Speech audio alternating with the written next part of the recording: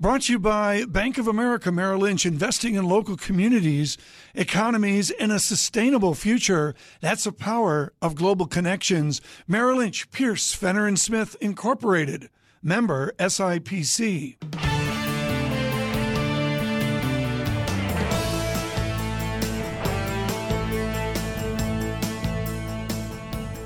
Welcome to the Bloomberg Surveillance Podcast. I'm Tom Keene with David Gura. Daily, we bring you insight from the best of economics, finance, investment, and international relations. Find Bloomberg Surveillance on Apple Podcasts, SoundCloud, Bloomberg.com, and, of course, on the Bloomberg.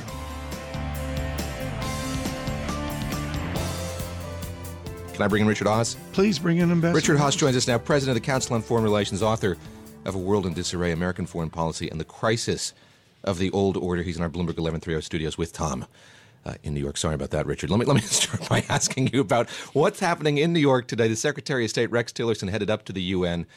He'll be talking about North Korea. What do you expect to hear from him? What would you like to hear from him on the issue of North Korea today at the UN? What the United States is doing, and the President's doing it regularly in his tweets, is just essentially saying this is an intolerable, unacceptable situation. They're signaling Beijing that they have got to put much more pressure on North Korea. And I think this is the prelude to an effort to open up a negotiation between the United States and North Korea to see not if we can resolve the problem, but at least put a ceiling on it in a way both sides can live with. When you look at what the President has said thus far, is he indicating that he's moving toward likely preemptive strikes here? Does he want to have more conversations? Does he want to rely more on sanctions? When you look at what that policy might be, what do you see as the contours of it? Well, what you're seeing is the putting the military option, quote unquote, on the table, as the cliche goes, and they keep talking about it. But no one's anxious to go to war. The reality of what a second Korea war be is should make anyone pause and then pause again. But they've got to put that out there because it is a real option, because the whole idea of allowing this to continue to drift is a truly unattractive future. And this, though, is a necessary prelude to set the table again for a negotiation, and that requires Chinese pressure on North Korea. Let me ask the right-wing question. Can we negotiate with a nation, I guess it's a nation, that barely is ruled by law? I mean, do they even observe, does North Korea even observe international law? To a limited extent. And the answer is, again, the alternatives are lousy. That's where the Chinese come in to use their leverage. And we'll try. We've had negotiations with North Korea before, both bilateral and multilateral. We've had, shall we say, limited success, which is another way of saying also limited failure. And, we'll go at it one more time. David Gura in Washington. I'm Tom Keene in New York. David, we have Douglas Holtz-Eakin coming up later on tax reform. Maybe that's a good way to segue with Ambassador Haass into the domestic front. Yeah. When you look at all of let's use the 100-day metric, and we've had a president here who's been uneasy about people holding that up. He was keen to talk about all that he hoped to accomplish in the first 100 days earlier on in them, and now he's downplaying the importance of it. When you look at the ambitiousness of his foreign policy and domestic policy, how do you rate sort of what he's been able to do, and what's he learned about governing here in these first 100 days? Well, on the foreign policy side, he's probably had two pluses: the limited use of force in Syria and the marshaling of pressure on North Korea. I think the real downside on foreign policy is he's injected so much uncertainty into American foreign policy that he's really worked against the fabric of almost all of our alliance relations. I think at home, he's learned the difference between campaigning or business life on one hand and political governing on the other.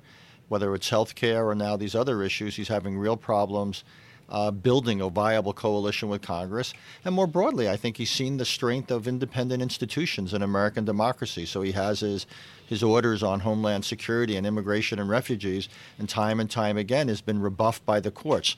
So this is almost a course in Professor Dick Neustadt, my former colleague at Harvard, about that we have separate institutions, each wielding independent power. I think Mr. Trump is basically getting Civics 101.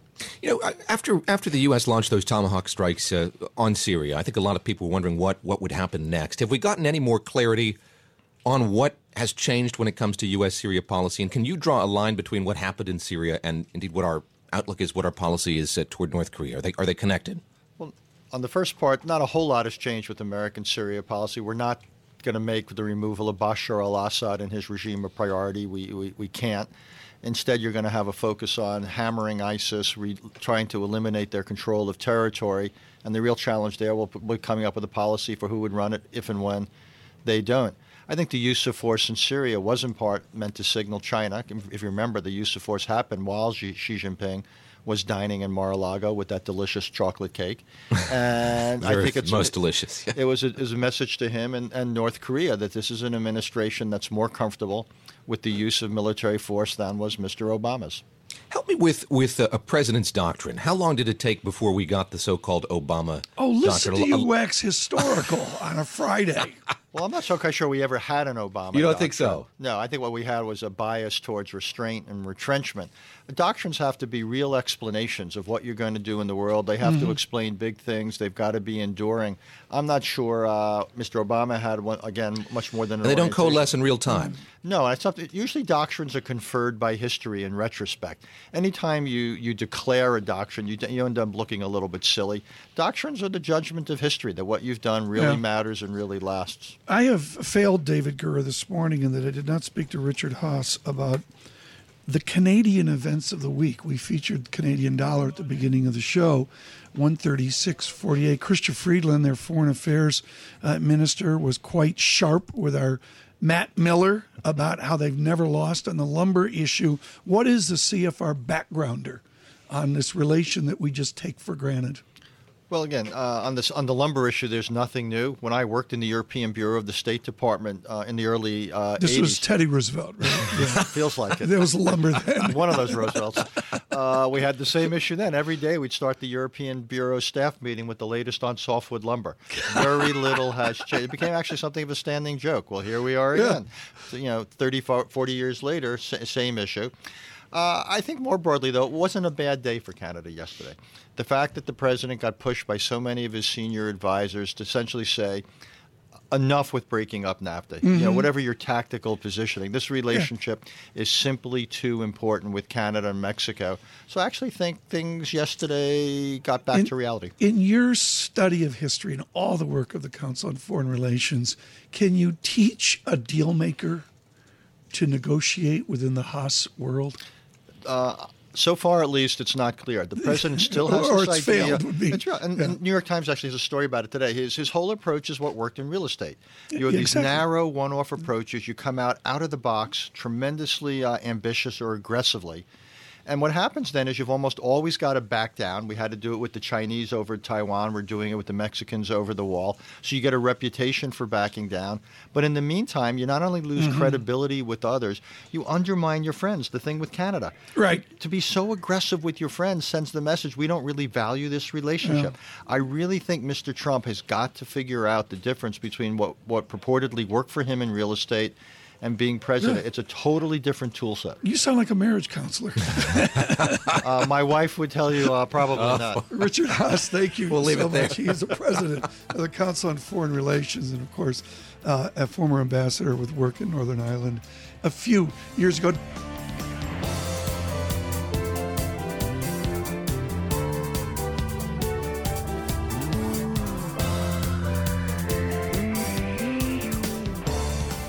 In our studios in New York right now, we are thrilled to bring you Gerardo Rodriguez with BlackRock, but more importantly, with immense public service to finance and treasury for the government of Mexico, and out of Stanford in economic systems and operation research as well. Gerardo, we were talking earlier about Mexico, but we really didn't get to NAFTA.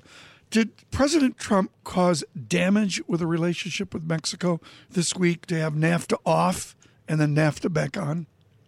I think that what he did is introduced an additional element of uncertainty that had been going away. Mexico, again, is not considered a political or economic threat by any relevant political constituency in the U.S. It is a country that has been a strategic ally in liberal matters when it comes to trade, when the U.S. engages with the rest of the world. So the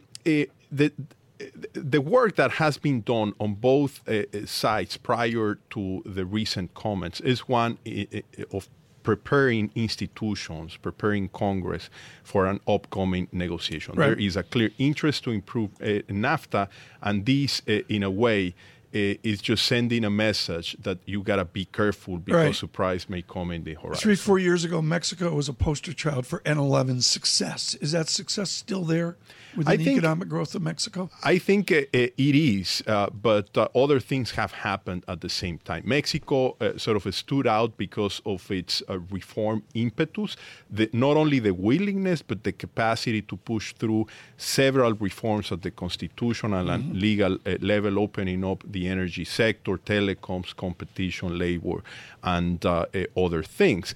Now, at the same time, what has happened is that oil prices and oil production in Mexico declined significantly, creating macroeconomic challenges, especially on the fiscal side, that have been starting to be addressed. But at the same time, also, challenges on corruption matters at the federal and state government level have actually created a political environment where the popularity of the president is at all-time lows. And in anticipation of next year's presidential election, clearly the left-wing candidate, the left-wing party candidate has been benefiting from all these social dynamics in Mexico. Where is there opportunity right now? Yes, in Mexico, but in Latin America more generally. When you're looking at where to invest, are you looking at corporates? Are you looking at sovereigns? What's attractive to you? So clearly, as you say, the Mexican peso with the weakness around these currencies is clearly one of the most attractive investment opportunities that we see out there in the emerging world. We like Colombia as well. Colombia is an interesting a case where the macro rebalancing after major shocks, both on production and other agricultural elements, have forced a significant adjustment of the external and fiscal accounts in Colombia. The central bank is in the middle of an aggressive easing cycle. So long-term rates in Colombia is actually something that we like. We like Brazil on the equity side as well. The very aggressive easing cycle by the central bank. I mean, they're lowering 100 basis points per meeting, perhaps going to 125 next meeting. It is an economy that has turned the corner. The country has also turned the corner politically. It's starting to get ready for next year's presidential election. And although the economy is somewhat of flatlining at this point, the prospects of reform to restart economic growth in Brazil is looking good. It is clearly one of our top picks on the equity side, Brazilian equity markets. Gerardo, thank you so much. Gerardo Rodriguez, quickly this morning, too quick, with BlackRock as well on Mexico. Thank you so much. And, of course, on emerging markets with BlackRock worldwide.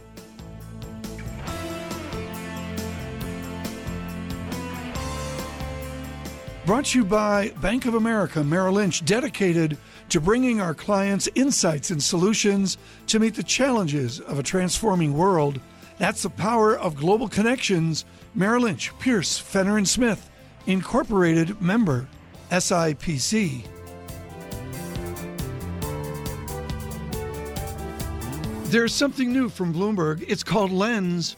Starting right now, you can use the Bloomberg iOS app off your iPhone or iPad, or our new Google Chrome extension to read any news story on any website, scan it, and then instantly see the news story's relevant market data from Bloomberg.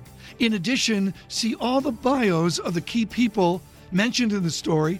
It's called Lens, and it is just that, a lens into the people and the data of any story you may be reading. Again, Lens brings you the power of Bloomberg's news and data. Download our iOS app or search for the Bloomberg extension at the Chrome store to try Lens out.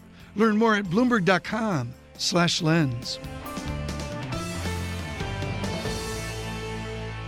Joining me here in our Bloomberg 99.1 studios now is Zeke Emanuel, healthcare expert, Zeke Emanuel, professor of healthcare management at the University of Pennsylvania. As we look at what's happening on Capitol Hill, there was some optimism in the Republican camp that there would be the votes needed to get their legislation through this week. It seems that last night all of that changed. There will not be a vote here this week. The House leadership saying, Zeke Emanuel, great to have you with us. Get us up to speed. You've been talking to lawmakers. What's the objective here? Is policy driving this? Is politics driving this? What do Republicans hope to do? Where's their agreement between these two sides?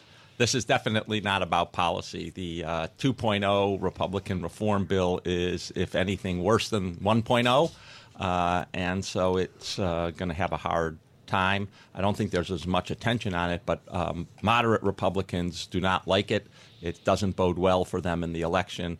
The public doesn't like it because what the public is concerned about is the high costs of health care.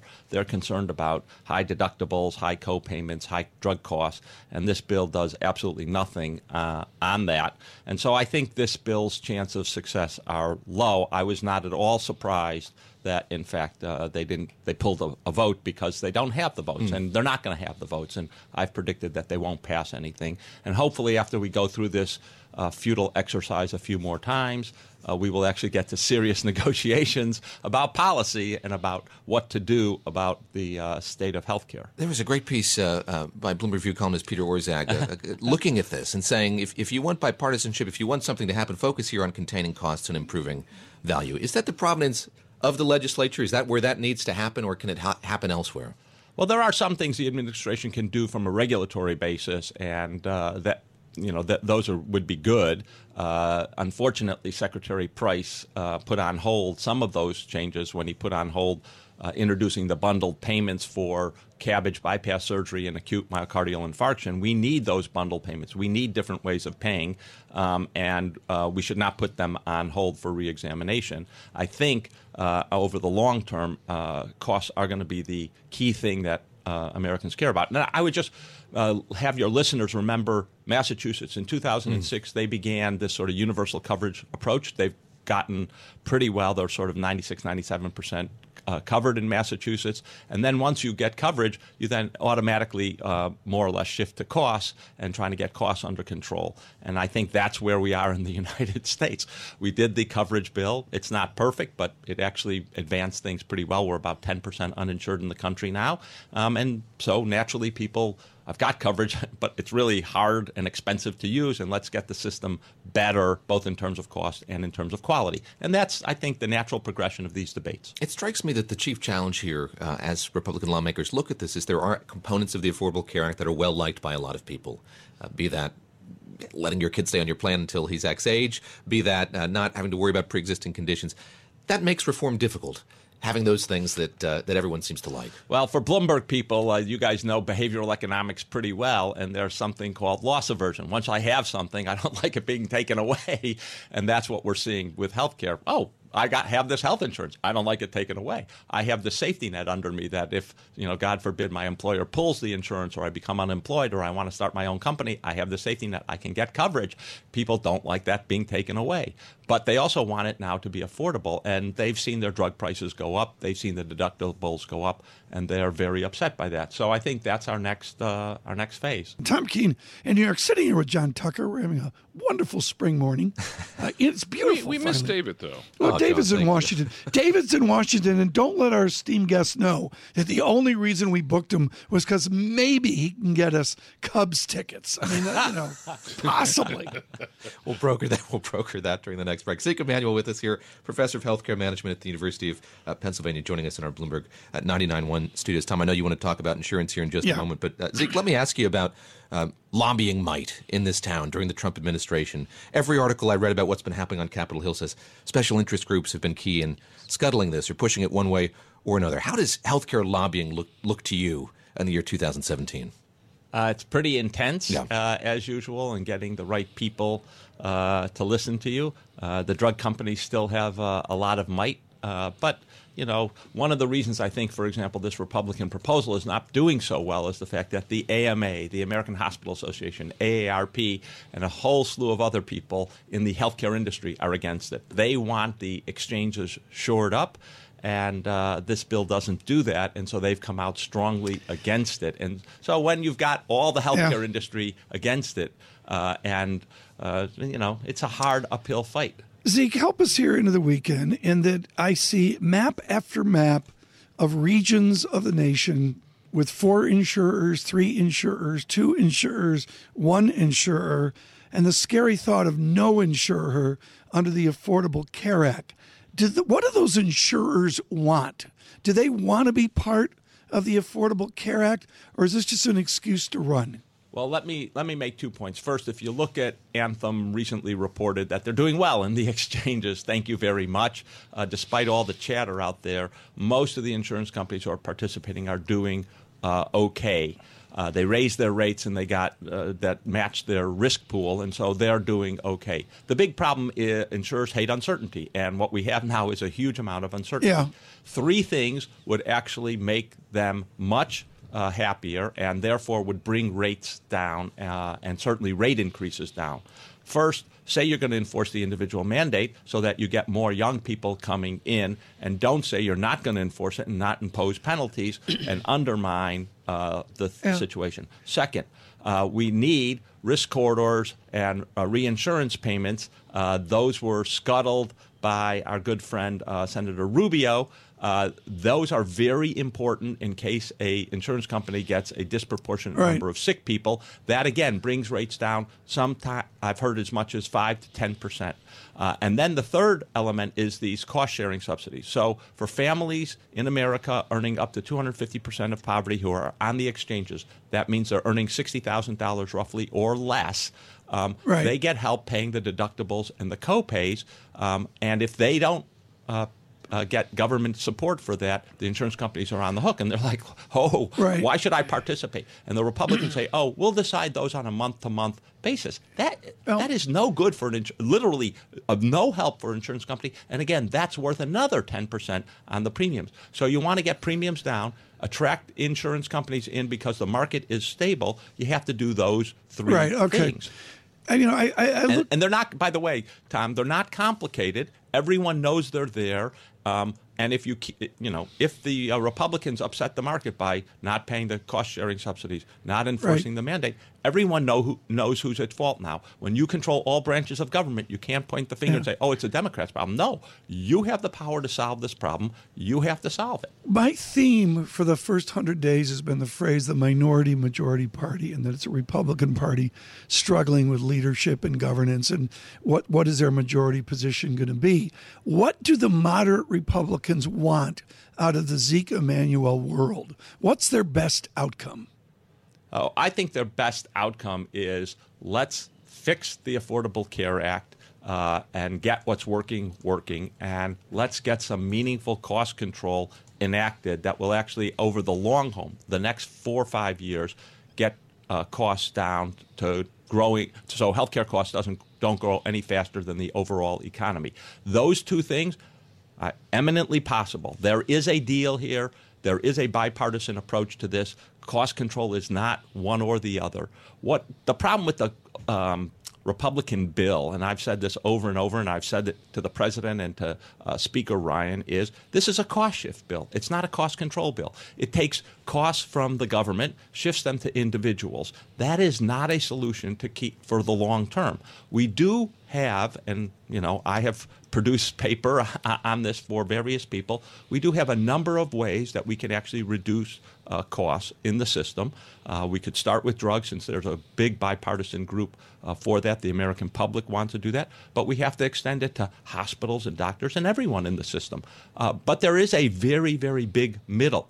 What we can't be is wagged by either the far-right Freedom Caucus, which seems to control the day and doesn't want to do anything to have the government intervene, or far-left people who are only interested in single-payer. There's a vast middle, and that's where we have to focus. And if we did focus on that, we would have a bipartisan group that would support a lot of reforms. Again, shoring up the exchanges, making sure everyone can get coverage, and then moving on to good cost control. And I think you can do it all together. As you go to the White House and to Capitol Hill and talk to policymakers here in Washington and elsewhere, is there anyone who says the Affordable Care Act as it stands is fine? In other words, is there agreement that there needs to be some reform to the legislation? Well, even Hillary Clinton, when she ran for the presidency, said, we need to make fixes. Look, it's been 7 years and 1 month, roughly, since the Affordable Care Act has been passed.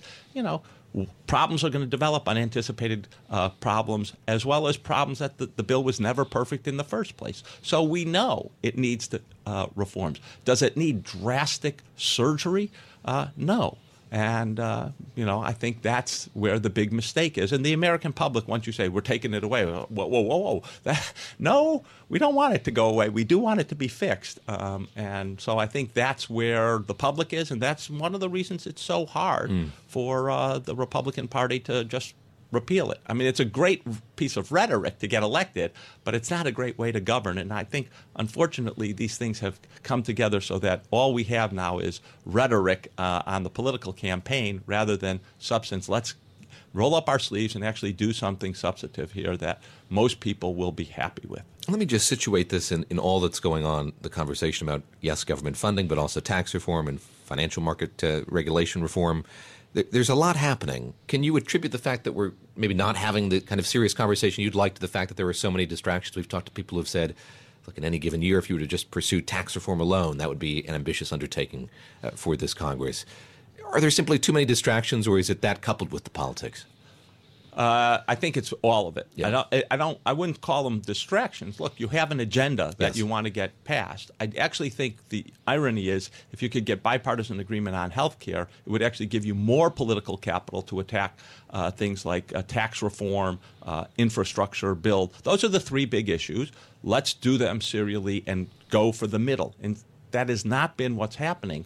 They have tried to go for an extreme one-party a solution, and that won't work because the Republican parties have shown we're not unified on the Republican right, and so we need to go to the middle where it's going to be both a fair number of Democrats and a fair number of Republicans, and that's, I think, where we're directed. But if you did that, then people would say, hey, yeah, I can work with these people. We can find some moderate solutions. I'm not going to get everything. We'll go back to actual politics, where politics is the art of the compromise, the art of the deal, where not everyone walks away with everything they wanted, but things actually improve.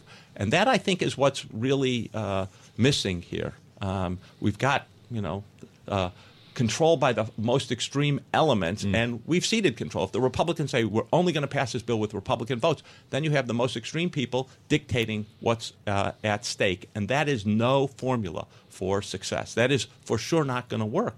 Remember, 23 House Republicans are in districts that Mrs. Clinton won. Yep. Okay? They're not inclined to vote the way the Freedom Caucus wants to go, so you just can't pass anything under those circumstances. I think the real important thing is for us to look, 2 or 3 years down the line and say, all right, what's the big issue? There's a lot of cost control. That's the big issue. All right, Zeke Emanuel joining us here in our 99.1 studios with the University of Pennsylvania. This is Bloomberg Surveillance. David Gura and Tom Keene.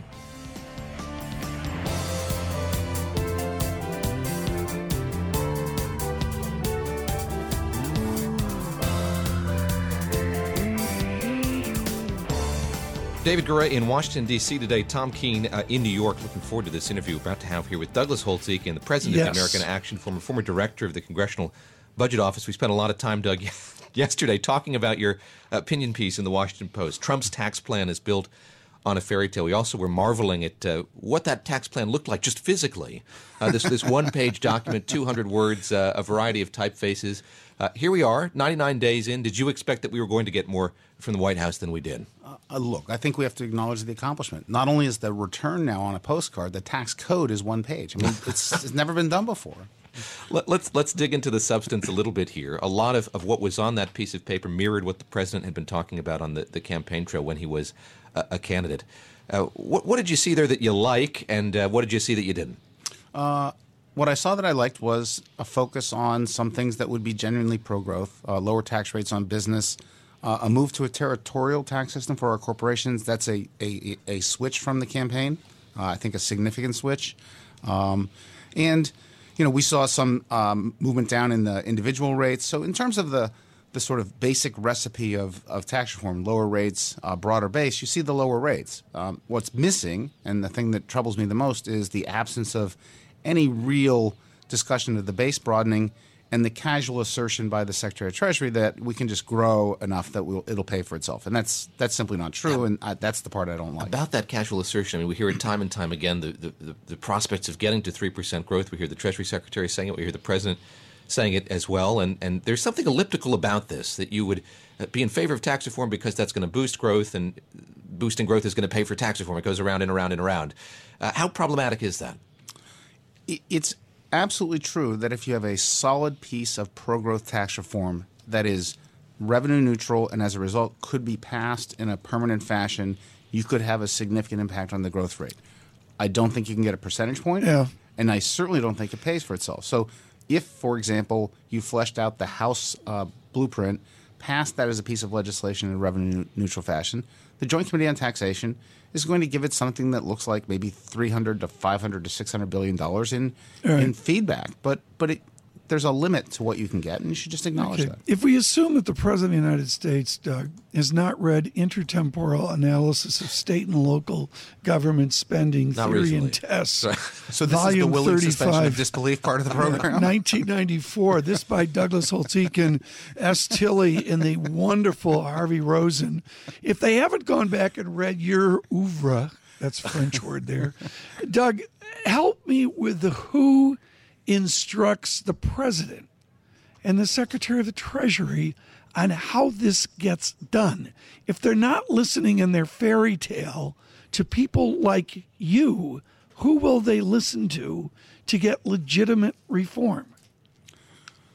So I think there was some good news that came out of this, and I will answer the question. The good news was the President signaled by having this rollout and by putting out the proposal, however thin that rough outline was, that the status quo is unacceptable. And that really is true. The status quo is harming us. We all know that. Okay, so step number 2, if you look at that proposal, it does not rule out anything that has been discussed on Capitol Hill. There's nothing in the House blueprint that got ruled out. There's nothing in the Senate integration approaches that got ruled out.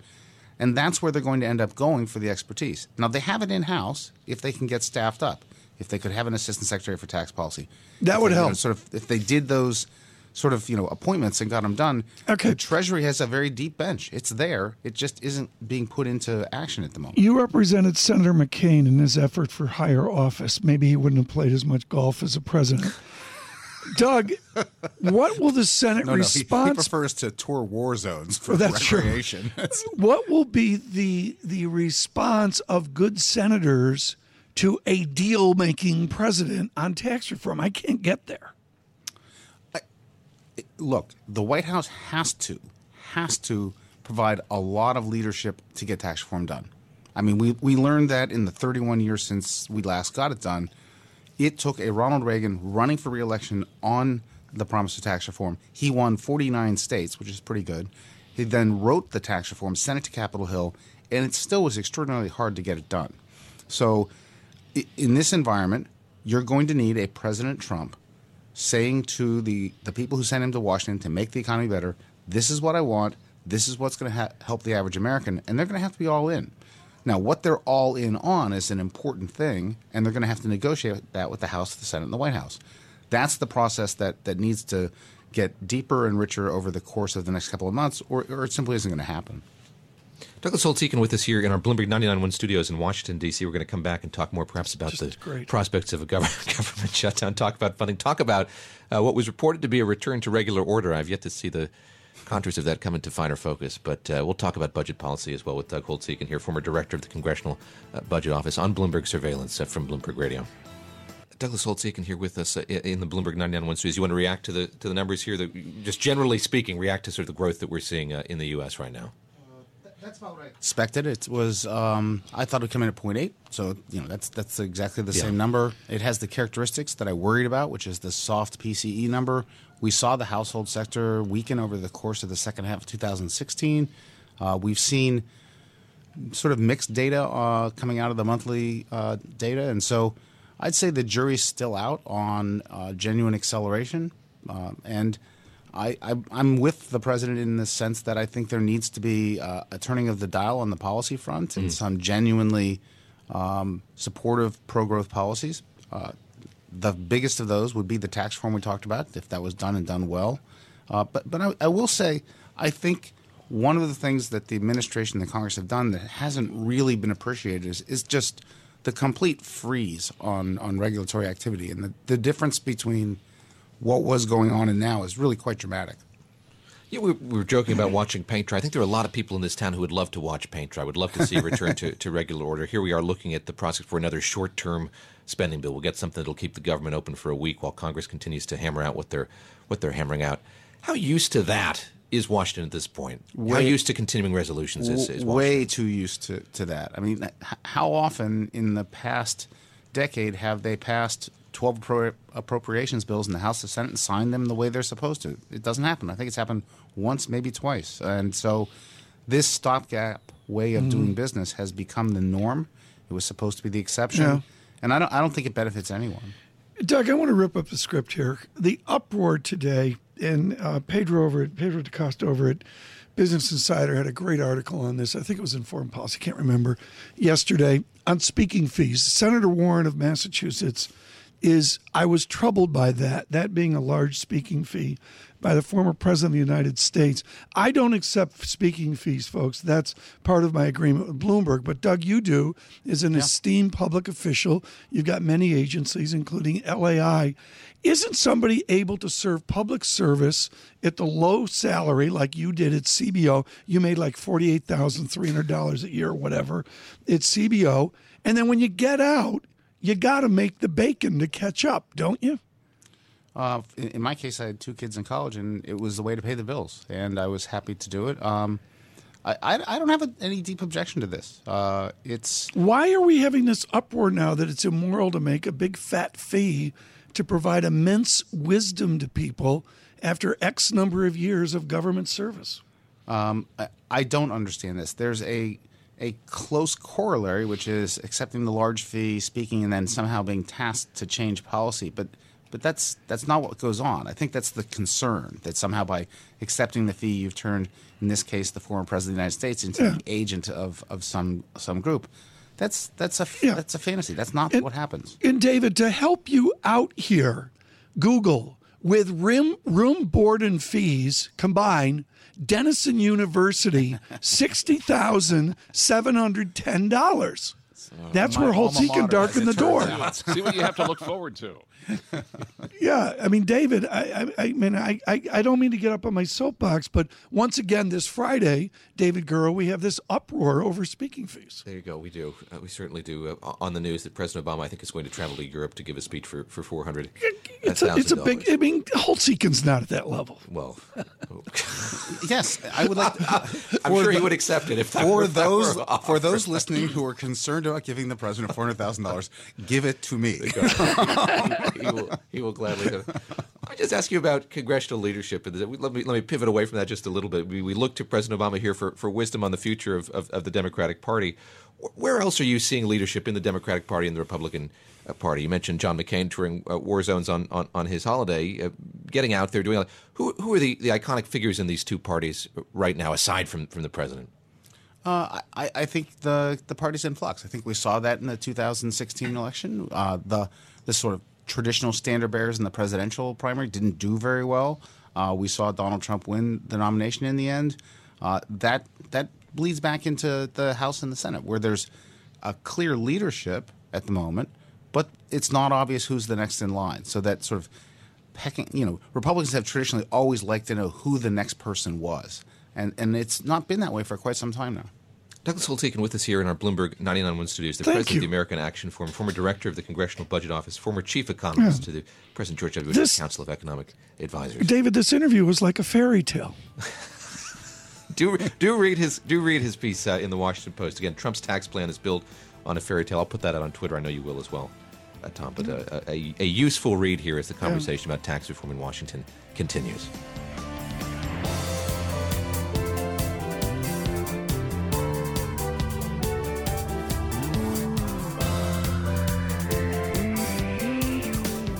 Secretary of State Rex Tillerson in New York today, meeting with members of the UN Security Council. He will chair a special meeting on North Korea here at 10 o'clock at Wall Street time. For some perspective on this, let's go to Victor Cha. He's the Korea Chair at the Center for Strategic and International Studies, the Song Chair, the Department of Government, the School of Foreign Service at Georgetown University, and former Director for Asian Affairs at the National Security Council. I looked at the Reuters interview that's making a lot of headlines this morning, Professor Cha. The president saying, quote, "There's a chance that we could end up having a major conflict with North Korea," and perhaps more worryingly, to people who read that interview, the word absolutely following it. What did you make of what the president had to say, and what do you expect to hear from the Secretary of State today when the UN Security Council meets? Well, I think there are a number of conflicting signals coming out of the administration right now. On the one hand, as you mentioned, President Trump made those comments about conflict. On the other hand, yesterday, Secretary Tillerson said the United States was also ready for diplomacy with North Korea. So I think what they are doing, they're putting all their options on the table. Right now, the focus is on trying to economically pressure North Korea through the China relationship, but the purpose of the pressure is to try to get them back to the negotiating table for some sort of deal. I think that the message at the UN is going to be, one, this is the number one national security issue for the United States today. I've heard that all week in Washington, D.C., on Capitol Hill and around town. And two, that the UN has to be ready to move quickly with sanctions and a new UN Security Council resolution if North Korea does a sixth nuclear test. Where do you see the pressure being applied? I look at the rhetoric, and in particular the rhetoric on Twitter, as one's wont to do here under this current administration. The president seemingly expressing a lot of confidence in his friendly relationship with the Chinese president, moving away from labeling the country a currency manipulator. What kind of pressure can the U.S. apply on China at this point when it comes to North Korea?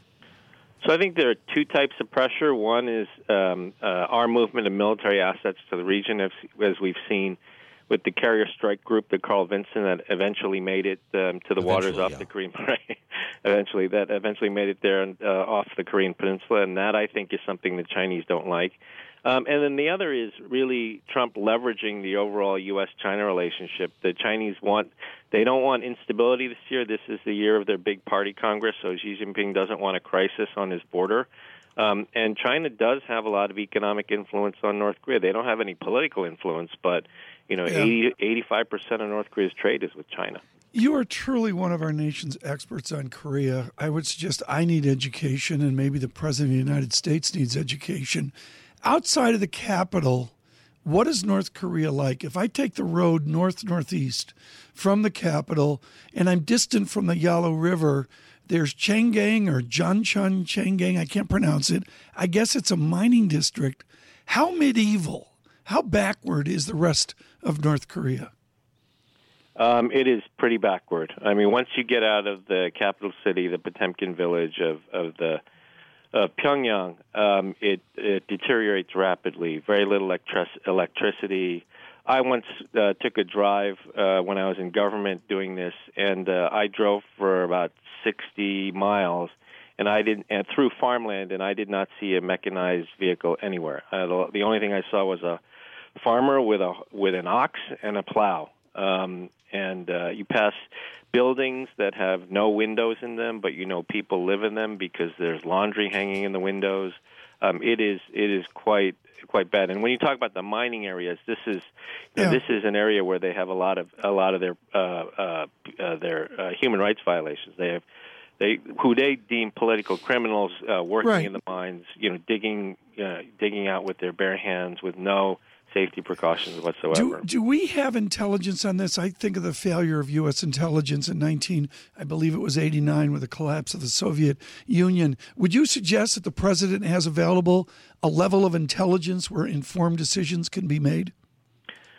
Well, North Korea is famously known as the hardest intelligence target in the world, and I think that is true. I think our intelligence community does the best they can with the equipment and the capabilities they have.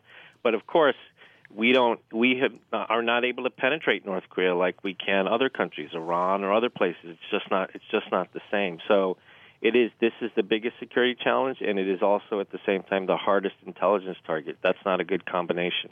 Professor Cha, a few Americans have been in the room negotiating with the North Koreans. You've been there as part of that six-party talk delegation team a while back.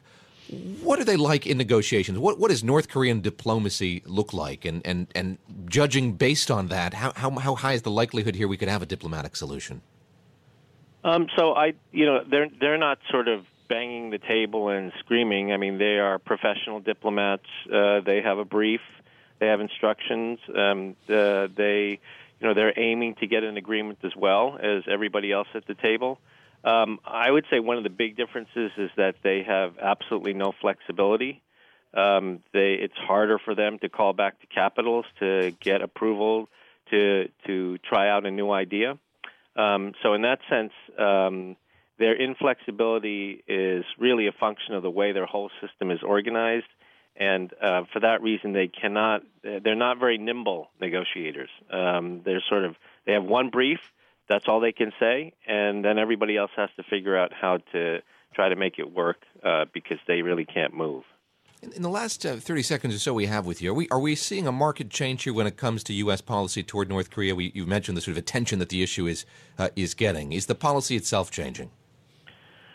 I think the context of the policy is changing, and that is largely because North Korea is driving for an ICBM threat, intercontinental ballistic missile threat that can range the United States. That's something no previous U.S. president has had to deal with.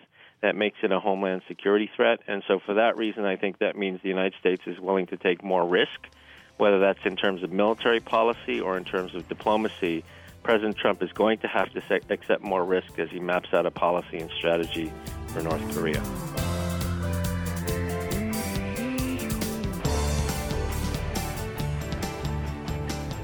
Thanks for listening to the Bloomberg Surveillance Podcast.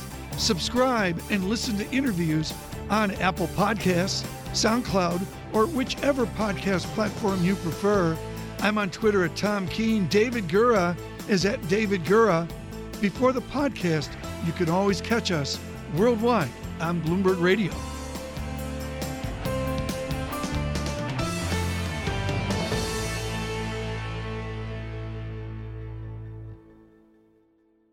Brought to you by Bank of America Merrill Lynch, dedicated to bringing our clients insights and solutions to meet the challenges of a transforming world.